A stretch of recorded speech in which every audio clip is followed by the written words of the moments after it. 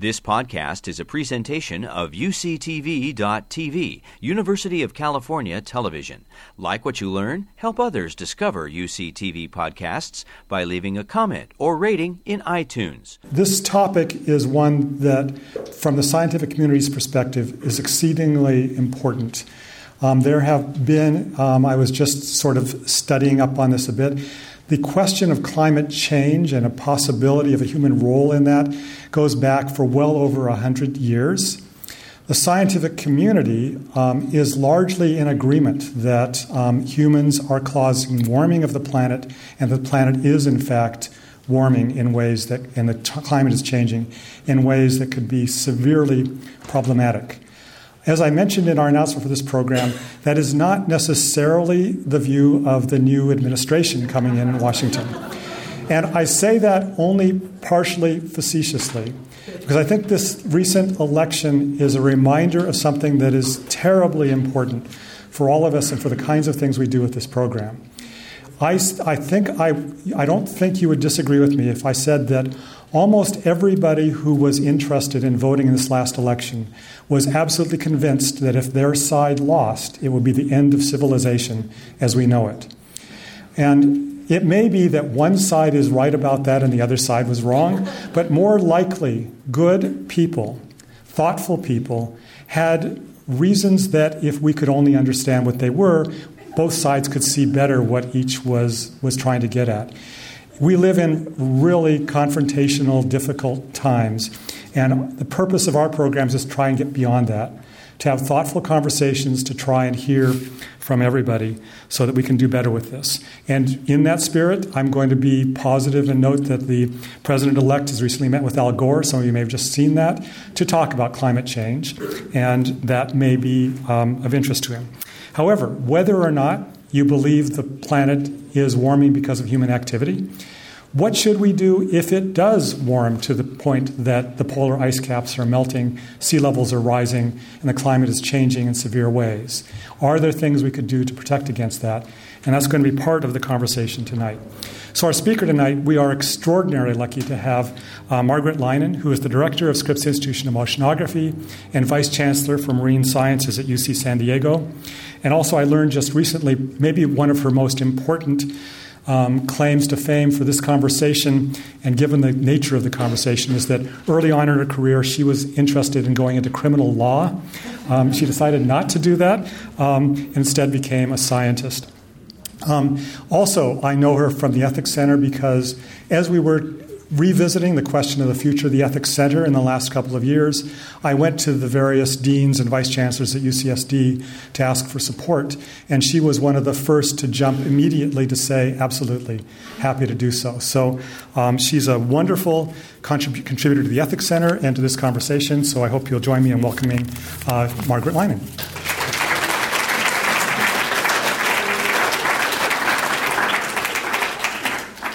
Thank you. So I was asked to talk about a really interesting issue, which is this idea of geoengineering, climate engineering, climate intervention, and the ethics of that. Now, I'm a scientist, so I know something about climate. I know something about ideas for taking action on climate, and we'll talk a little bit more about that. I am not an ethicist. I've never even had an ethics course. So what I really am going to do is talk to you a little bit about where we are with climate, why people are talking about the idea of intervening, what kinds of ideas they have, and then there has been a very active scholarly discussion about the ethics of doing this. So I'll sort of tell you some of the approaches that people have raised in raising ethical questions, and then we can talk. So what is this thing? A lot of people have called taking action on climate this way, geoengineering. There's actually a field of engineering that has to do with things like building earthen dams and whatnot that has nothing to do with climate that is called geoengineering, and they're really not very happy that people are talking about intervening with the climate and calling it this. So the people that do research on this intervention or engineering tend to call it climate engineering or climate intervention. And what it is the deliberate modification of an element of the climate system on a large scale in order to avoid dangerous impacts of climate change. And we'll kind of unpack that a little bit in a minute. So these are some of the things that I'll touch on. Why are rational people thinking about climate intervention? What kind of ideas are being discussed? On what basis do people think this might work? What research needs to be done? And what are the ethical issues? So this idea of actively intervening in climate has been around for a long time. It was actually mentioned almost 40 years ago now when the Climate Change Act, forming the U.S. Global Change Research Program, was enacted. But people started really talking about it as though it weren't pie in the sky when Paul Crutzen, who was a Nobel laureate, he won his Nobel Prize for being one of the three people that identified the cause and what would happen for the chlorofluorocarbons that are related to the ozone hole. And he, after that, became a UCSD professor in environmental science.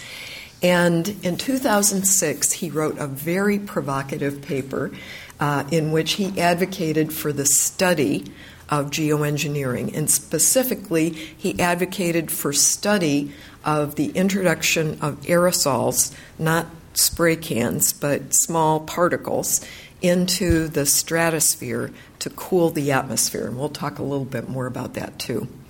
But it's not every day that a Nobel Prize winner wades in to a topic like that. So people took it very seriously, and Paul is an incredibly serious person. It was a very thoughtful paper. But it was so controversial that the journal said, we're not going to publish it as a scholarly paper. Although it was reviewed, they said, we're going to publish this as an editorial essay. And then they asked the chair, the president of the National Academy of Sciences, to write an introduction to that to explain why it was all right that we even talk about this. That's how loaded a topic this is. And my experience with it is that I worked in one of the fields that's directly related to a technique of climate intervention, and I'll get to that. And about 8 years ago, I was asked to start a nonprofit that would talk about how we might govern research on this so that it would be safe. It was called the Climate Response Fund. And let me tell you, it was a very uncomfortable experience. This is really a loaded topic. And I have a lot of knife scars in my back from that time. But I'm still here. Okay, so what's happening with this issue? This little slide shows from 1970 to 2010 the increase in greenhouse gases. And this color down here is CO2. And I show it this way to show you two things. One is there are a lot of other greenhouse gases, all of those other colors, the nitrous oxide, methane, other fluorochlorocarbons, and other complicated molecules. But the one that's increasing the most is CO2. So that's why you always hear this concentration on CO2. And This is another way of looking at this. This is just the CO2 portion of that curve. And one of the really interesting things that you'll see, this is since 1990. It's been going up since long before that. You'll see that it's sort of leveled off here. That's the impact of the recession and the slowdown of the Chinese economy. We're the two biggest emitters. About 5 years ago, China passed the U.S. in emissions. And so it had been increasing by 3% a year during the early 2000s. It's sort of leveled off now. So why are we worried about it if it's leveled off? It's because we're still putting a lot of CO2 into the atmosphere. And that CO2 has a lifetime in the atmosphere of hundreds of years. So if we never emit another molecule of CO2, all the CO2 that we have that's still causing all the problems will be with us for at least 300 years. So even though things have leveled off and we're still emitting, and we've still got this legacy of carbon. So you've heard a lot of discussion about the Paris Agreement and trying to bend the curve, trying to not put so much CO2 into the atmosphere. This complicated diagram is an effort on the part of science to look at a variety of different scenarios for how we could do that. So each color represents about 50 different models, all focused on a particular type of scenario. So the top one is basically we don't do anything about CO2. We keep growing, we keep using coal, we keep using fossil fuels. It sort of bends over because we start running out and the population starts leveling off at 2100. And it results, that sort of scenario, do nothing, results in a temperature increase at the end of the century of somewhere between 3 to 5 degrees centigrade. So that's roughly 7 to 11 degrees Fahrenheit. This curve is a somewhat more aggressive direction, and it says that somewhere in the second half of the 21st century that we will start really putting a lot more renewables in place, but that we don't do it now. It's sort of everybody gets to grow their economy, and then when their economy is grown, they say, oh, we'll do some renewables. The third one here is, well, we're a lot more serious about that, and so we'll really put a lot of renewables out there, but we'll still burn a lot of fossil fuel. And the blue one is the aggressive approach, which says we will start replacing fossil fuel with renewables immediately, and we'll do as much as we can do without harming economies. And this leads to an increase of somewhere between 1 and 2 degrees centigrade. Several years ago, the governments of the world said, looking at what scientists had told them about climate change impacts, that 2 degrees was a threshold. It wasn't a scientific threshold, it was a political threshold for what level of climate impacts they wanted to accept. So this is what we have to do to get to that famous no more than 2 degrees centigrade increase in temperature. So a year ago in Paris, 195 nations agreed to try to do as much as they could right now, and they individually determined what they would do. Part of the U.S. agreement was the U.S.-China bilateral on climate change. It calls for aggressive reduction of the use of coal. That's the biggest piece of it. It talks about other things too, but basically says we're really going to turn the corner on using coal. So that was one of our contributions. It wasn't the only one. So everybody did what they could. And this is the estimate of what we would get from the Paris Agreement, about 3 degrees centigrade at the end of the century. So it's much more than the politically decided 2 degrees, or even last year many countries said we should aim for 1.5, which is really down even further down here. So I want to give you that as sort of a backdrop to this whole issue. This is tough work. We didn't get to this point in 5 years or 10 years, and we're not going to get out of this situation in 5 years or 10 years.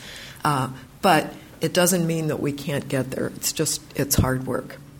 And I want to also point out, this is the zero line, and you see these emissions reductions go below zero. What that implies is that somewhere down the line, in order to get there, we have to actually take CO2 out of the atmosphere. So this is it's aggressive work to get there. So what happens if we do that?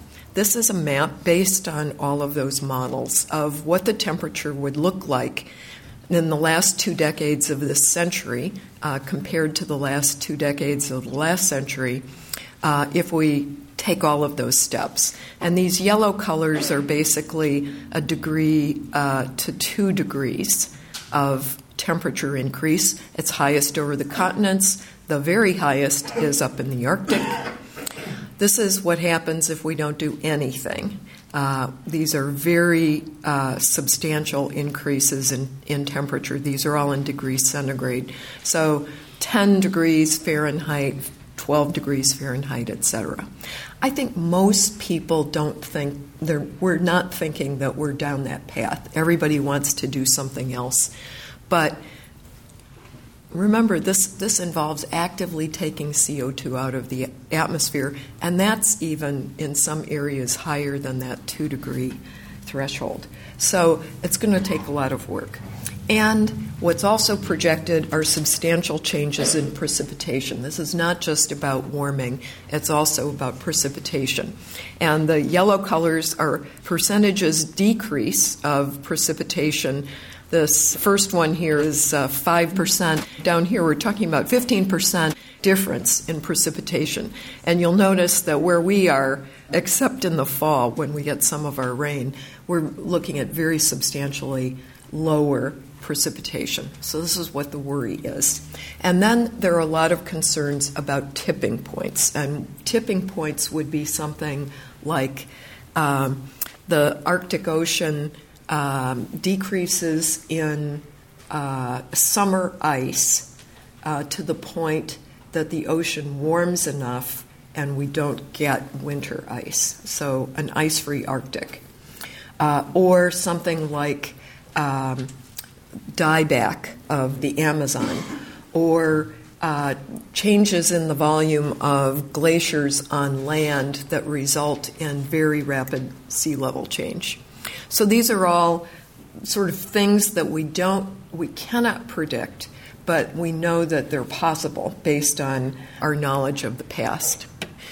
So I want to emphasize that, again, even when emissions are stabilized at really low levels, 90% less than present, we will break through that 2 degree threshold, and we don't know exactly what that implies. So in order to do that, we would have to take CO2 actively out of the atmosphere. So we'd have to find some way to remove it and then do something with it.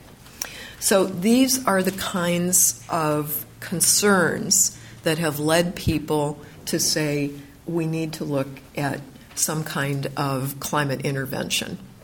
And this is just a little cartoon from 1847 with Atlas moving the Earth with the lever long enough.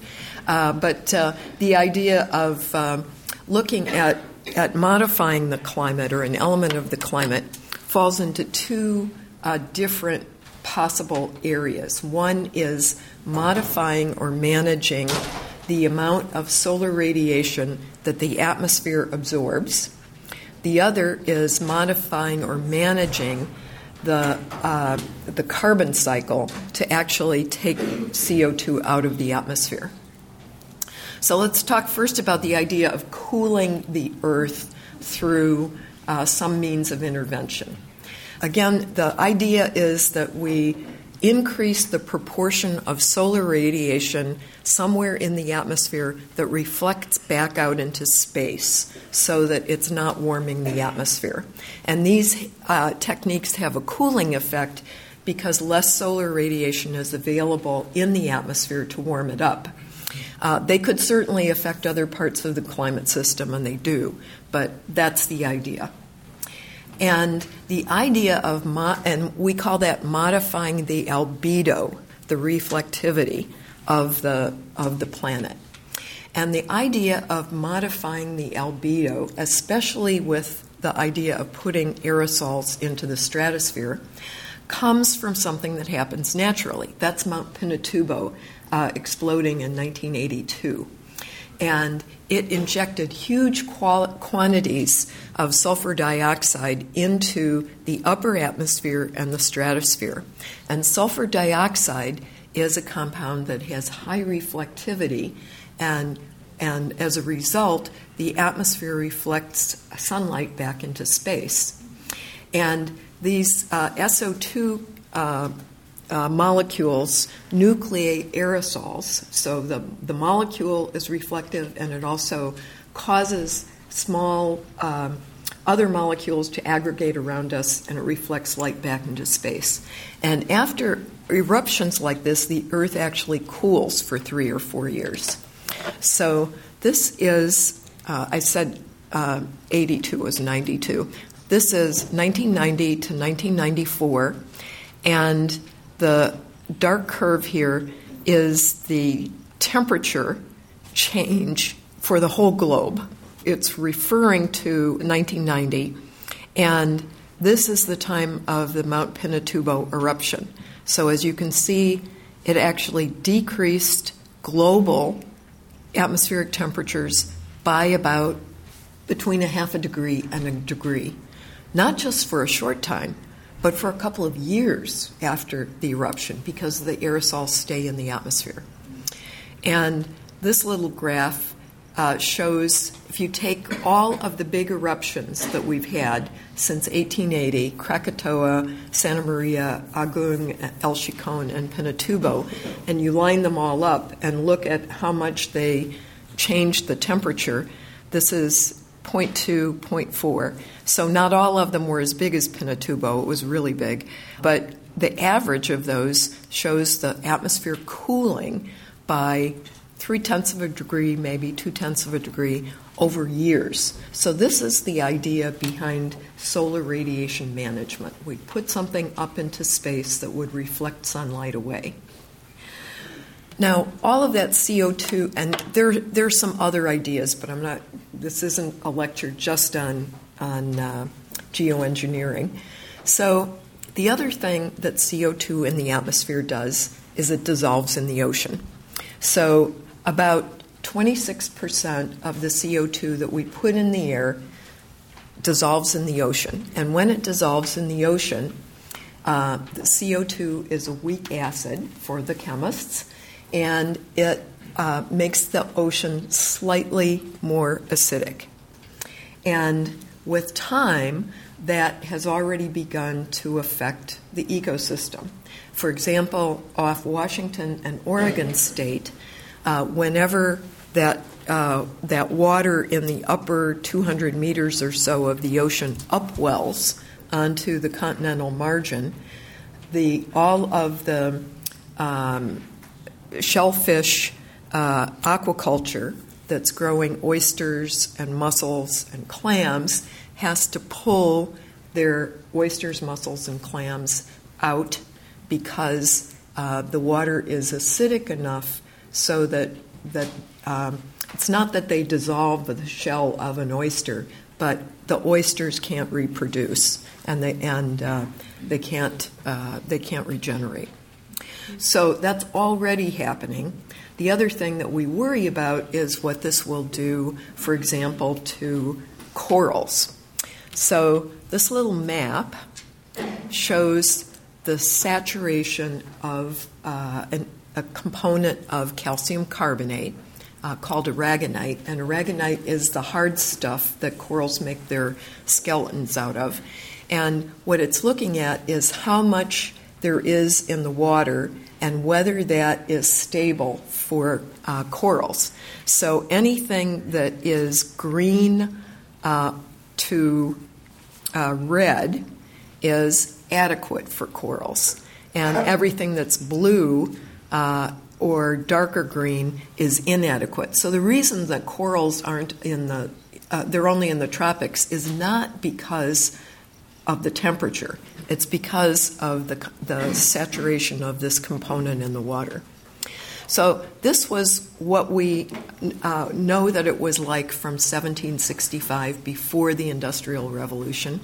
This was 1995, so you can see that it's getting less hospitable for corals. This is our estimate of 2040 if we just keep putting CO2 into the atmosphere as we are now.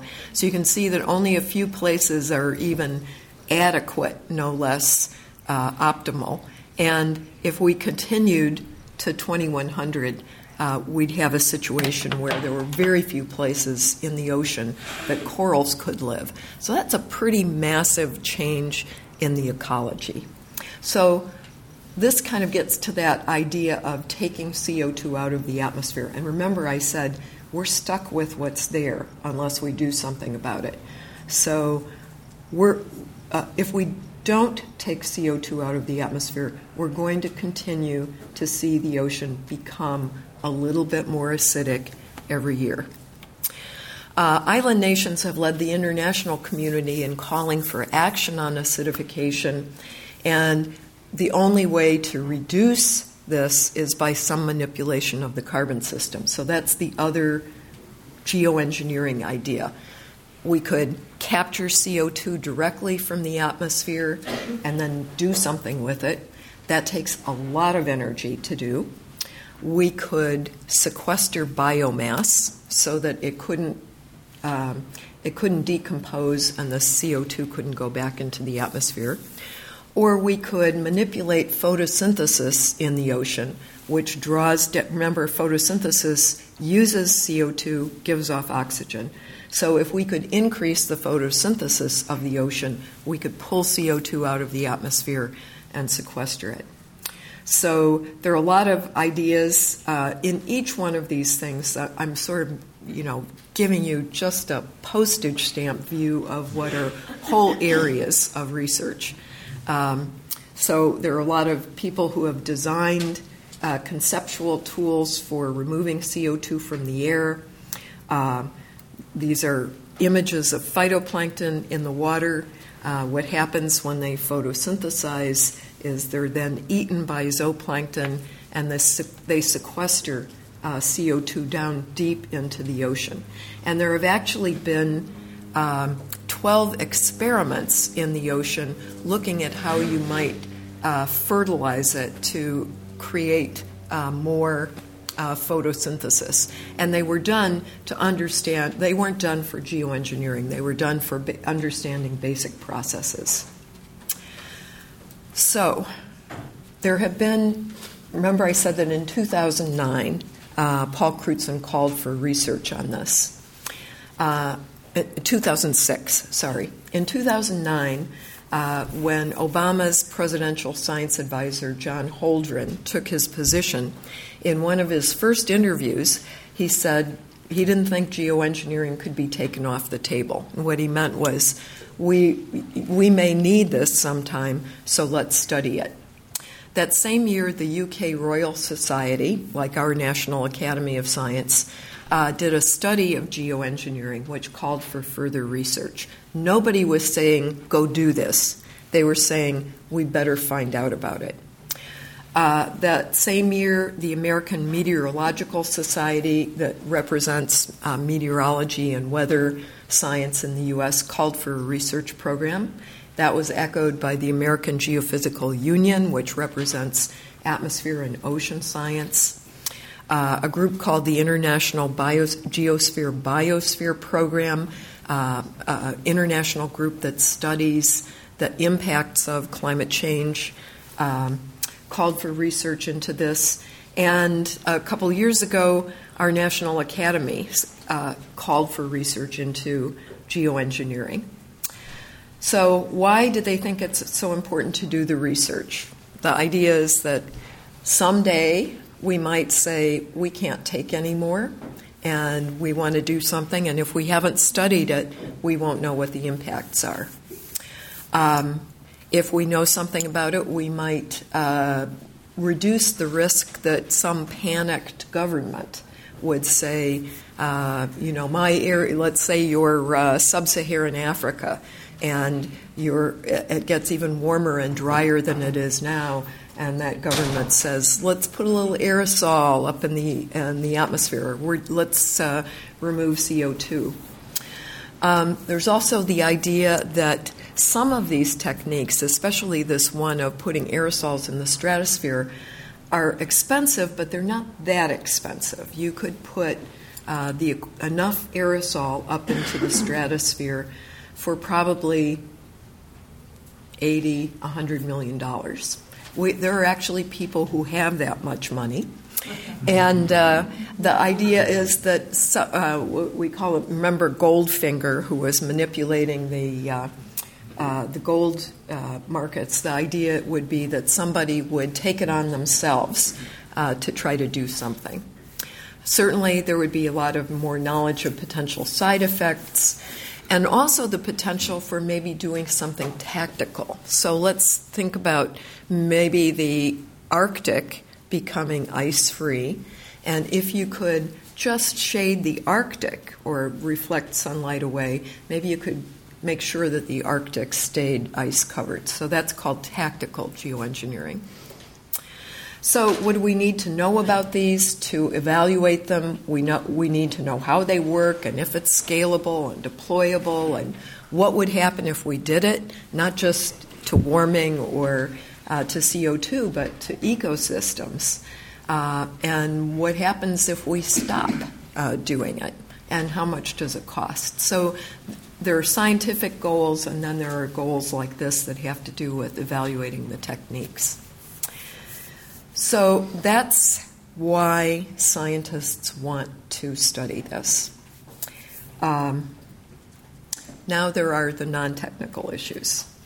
So on what basis would policymakers decide to move forward?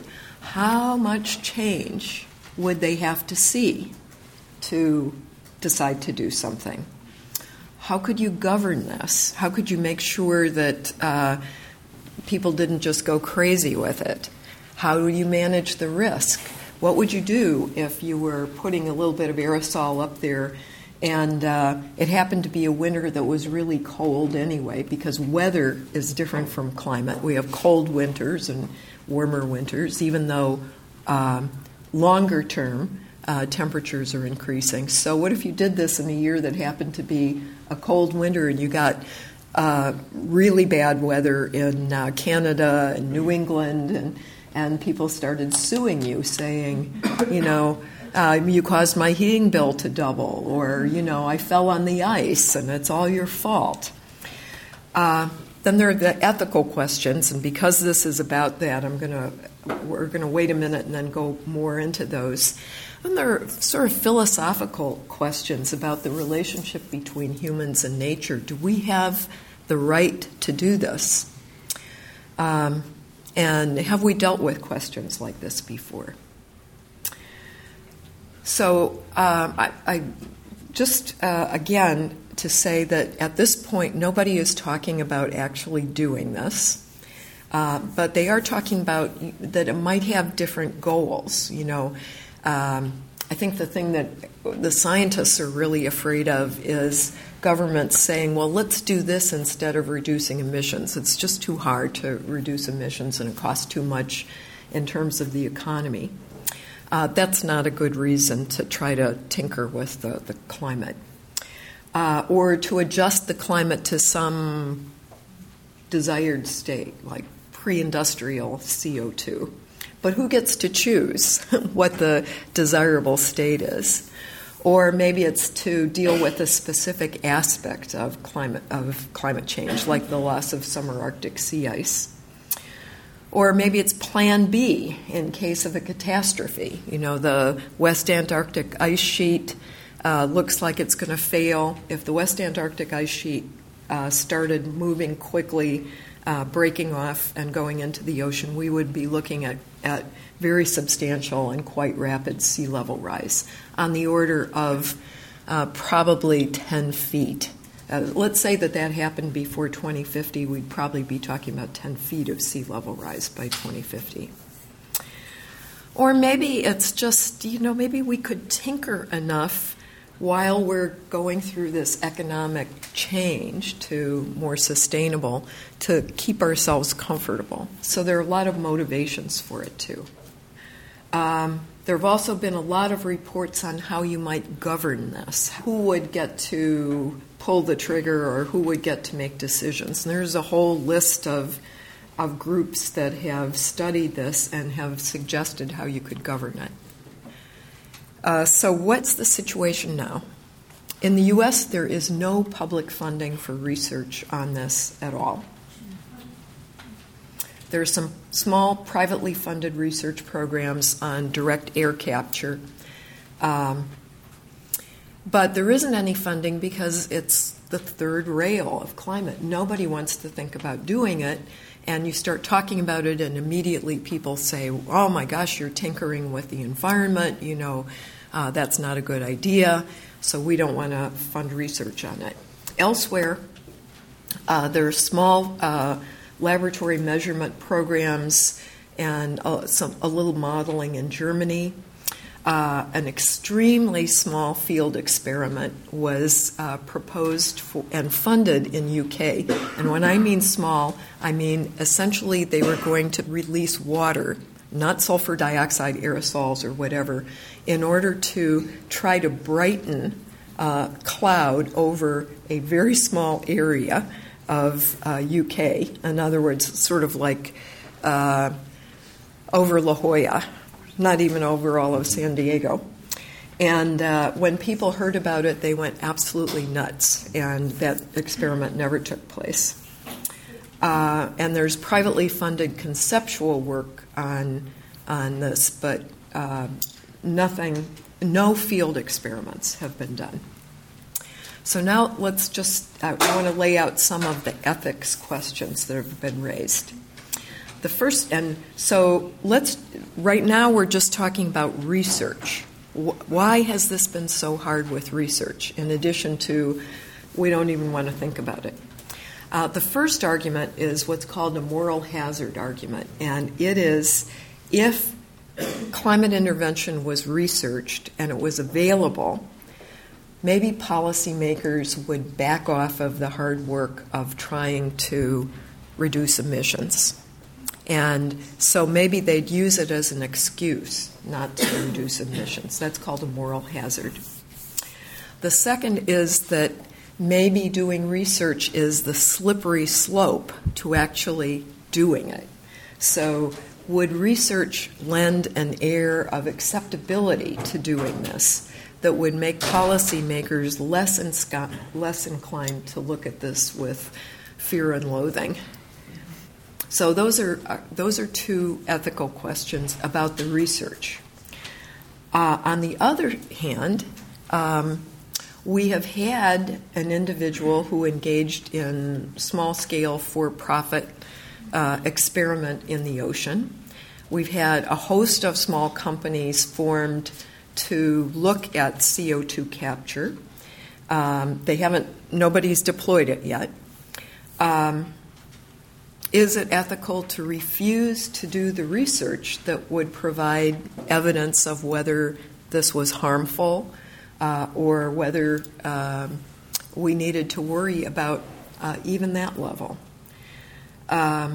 Would such research give us the knowledge that this was bad to arm us against that rogue player or green finger who might want to recklessly do experimentation?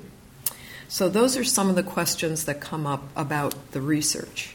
And then there are questions about deployment. So the nations that have contributed the most to emissions, like the U.S. and China and Europe, are also the ones that are most likely to have the resources to actually engage in climate intervention. So if they did the research and they had the knowledge, would this allow them to start doing some geoengineering or propose to do geoengineering without the consent of others, like all of the developing world who hasn't contributed as much to the climate change issue? So another one is, who gets to decide on the type of intervention, putting aerosols in the stratosphere versus fertilizing the ocean, or the objective? Those are all important questions. And remember, if we implied solar radiation management, so we were just cooling the atmosphere, we were still emitting CO2, all of that would be building up. So if we stopped putting aerosols in the atmosphere, we'd have a huge backlash from all of the CO2, a rapid warming. So another ethical question about deployment. But then there are some others on the other side. So let's say the West Antarctic ice sheet did start breaking down quickly, and we knew we were going to deal with many feet of sea level rise, displacing millions of people. A third of the U.S. population lives in the coast. Trillions of dollars of property and economy, and we had the technology to do something about it. Is it ethical to refuse to consider cooling the climate over polar regions? Would people say, I'm going to have to abandon my property, and you're telling me you won't do anything? So questions like this are on the other side. I'm going to stop there and then say, what do you think we should be doing? And you can discuss these issues. And this is really an issue where it's the popular opinion about it that is so important to judge whether we will ever do research, no less whether we'll ever deploy this. So you have the say. Okay, so we're going to get started up now. I'm going to begin by asking a few questions that I hope might frame some of these issues, because there are a lot that we might be considering. And the first one that comes to mind to me is that it's clear to, especially people who work in this field, that this is a massive intervention that we're talking about. I mean, as it is, we can't really well predict the climate we're going to have in San Diego tomorrow. And so the idea... The weather. The weather, okay. I'm sorry, not the climate. Okay, use the correct term here. The weather for tomorrow. And so we know it's risky, and yet, as you pointed out, many people are saying this is something we should not take off the table. So given how massive that is and how worrisome it is, and given how divided our country is around what ends up being more a political issue than a scientific issue, can you perhaps summarize why it is that people, and I think this is true for most people in the room like me, we aren't climate scientists, and yet probably every one of us has really impassioned views about this. What can you say to somebody who is not a scientist to say why they should trust you and science on this issue? We know science has made some big mistakes, so this is a huge thing we're talking about doing, so why should we trust here? Well, I think that we have to draw a distinction between actually deploying climate engineering or geoengineering and doing research on it. Research need not be carried out at the level of putting aerosols everywhere. We don't even know some of the very basic things, like the difference between, what size of aerosols would be most effective, and so forth. And those sorts of things can be studied at a much smaller scale. So I look at the research on this being an insurance policy. So I pay insurance, I pay house insurance, car insurance. I'm in California, so earthquake insurance. I've never had my house burned down. I've been in earthquakes, but never had the building fall down around me. And I've never had to have a major claim against my auto insurance, and I still keep paying that money every year. Why do I do that? It's because it's insurance in the case of something happening. And I look at the research as an insurance policy. It's not that we're deploying it, but it allows us to understand whether a technique would be effective, whether it would not, and it would start to tell us some of the impacts. So hopefully, we would never have to deploy this, but if we got to a point where people were calling for it, I would certainly hope we had some research on it before we just decided to go up and fill the cargo of a 747 with aerosol and just do it. So that sounds excellent, but that brings me back to one of the questions you brought up, which I had not thought about very much. This is the example of this that my wife was telling me about, that if you see a play and there's a gun in the first act, they will use the gun. It's going to become an important part of that play. So and what you pointed out is that there may be a risk that because we've done this research, because we've got this tool in our toolbox, we're going to use it. And so how do you balance that with the idea that it's simply good to do the research to be sure that we are ready? Well, I think you're an optimist because you're saying we would find that we could use the tool. And many of us are not convinced that the research would show that this would be an effective weapon, to use your metaphor, because there are so many other impacts of this. So, for example,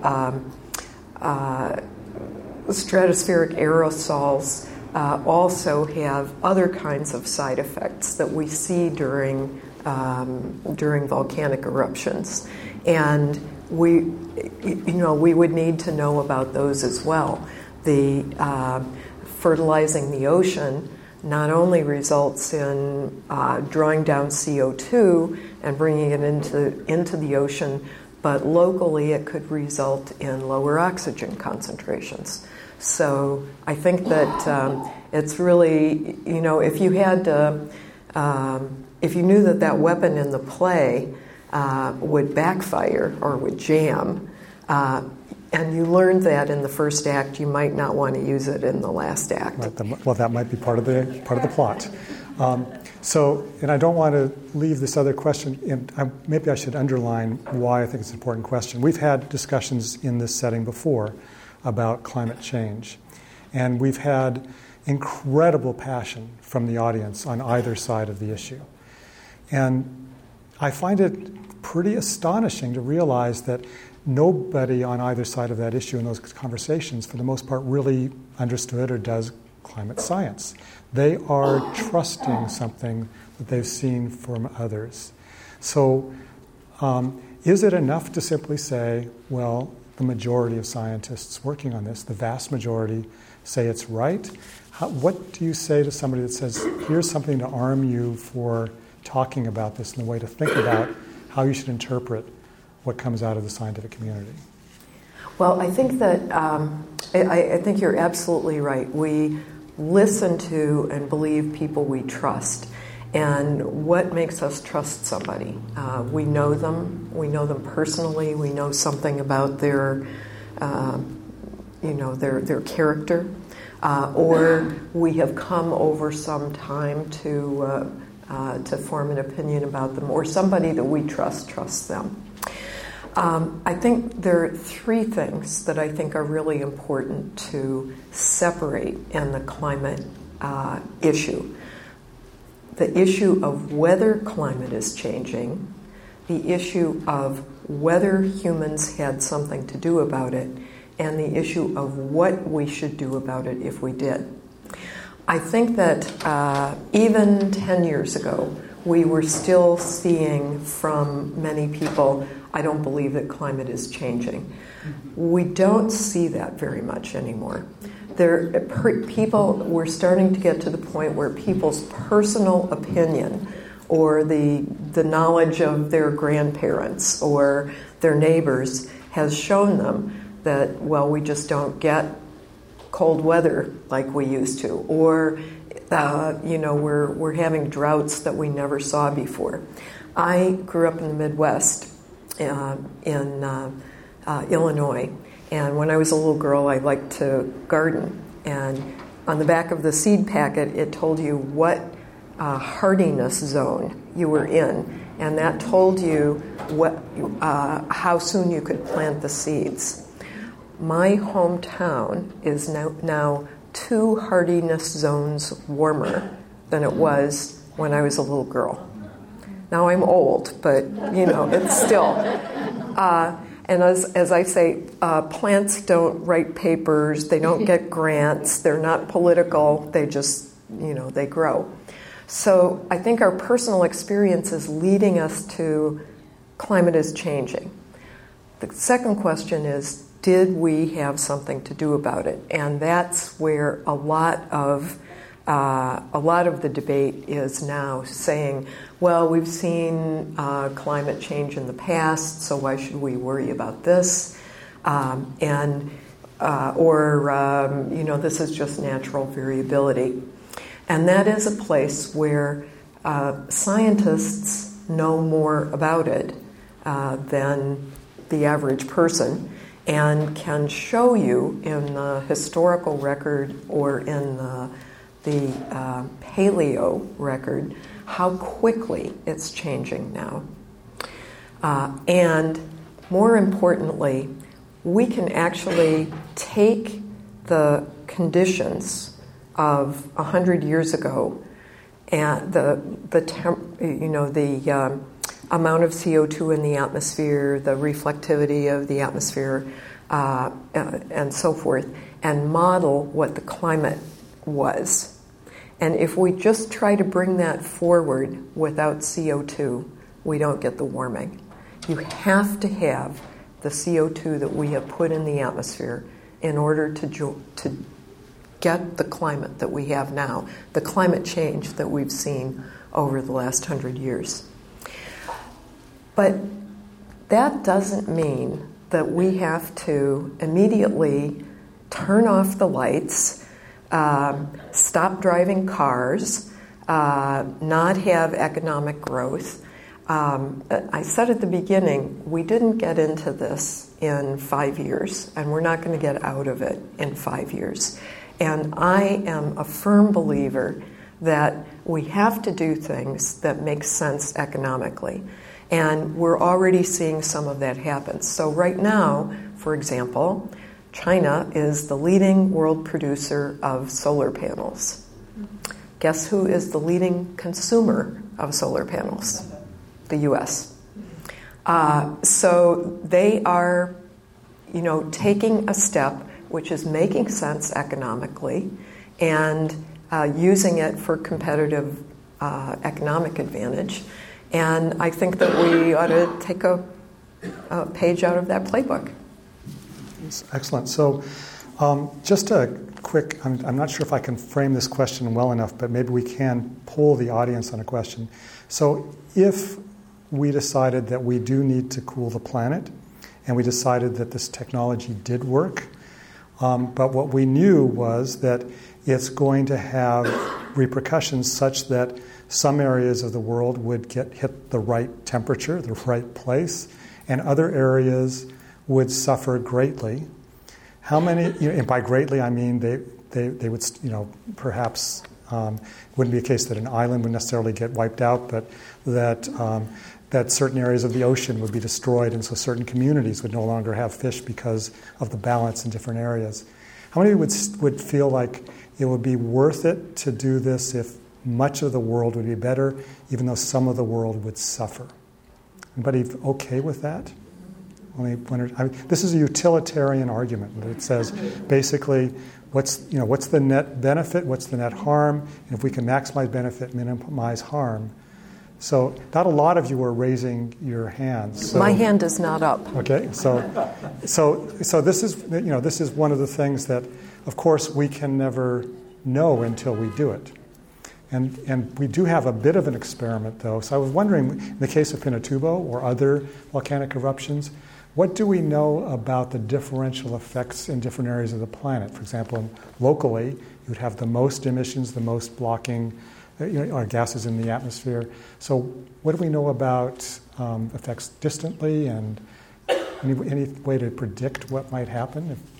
Yes. So the aerosols actually move through the stratosphere very quickly, and so they're well mixed in the atmosphere around the globe within basically 2 weeks. They're well mixed pole to pole in a little bit longer than that, maybe a month or two.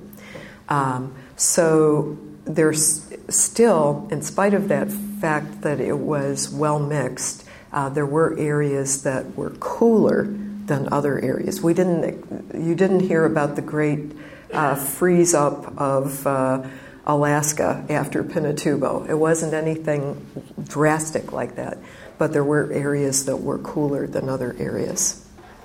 But I think that, if we really knew that some area would suffer greatly, I don't think that people would deploy it, geoengineering. I think that it's just would be too hard to get some kind of consensus on it. And if somebody did, I think that would be looked at as an aggressive act. Well, that's where things get back to the governance question. Yes, very they do. Interesting. So who's responsible? So in theory, right now, today, let's say that I decided to use the several hundreds of millions of dollars I have in my checking account to buy aerosols and distribute them in the atmosphere.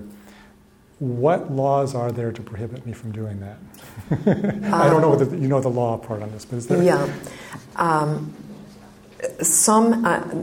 not an expert in this area either, but there are some who have interpreted the law regarding the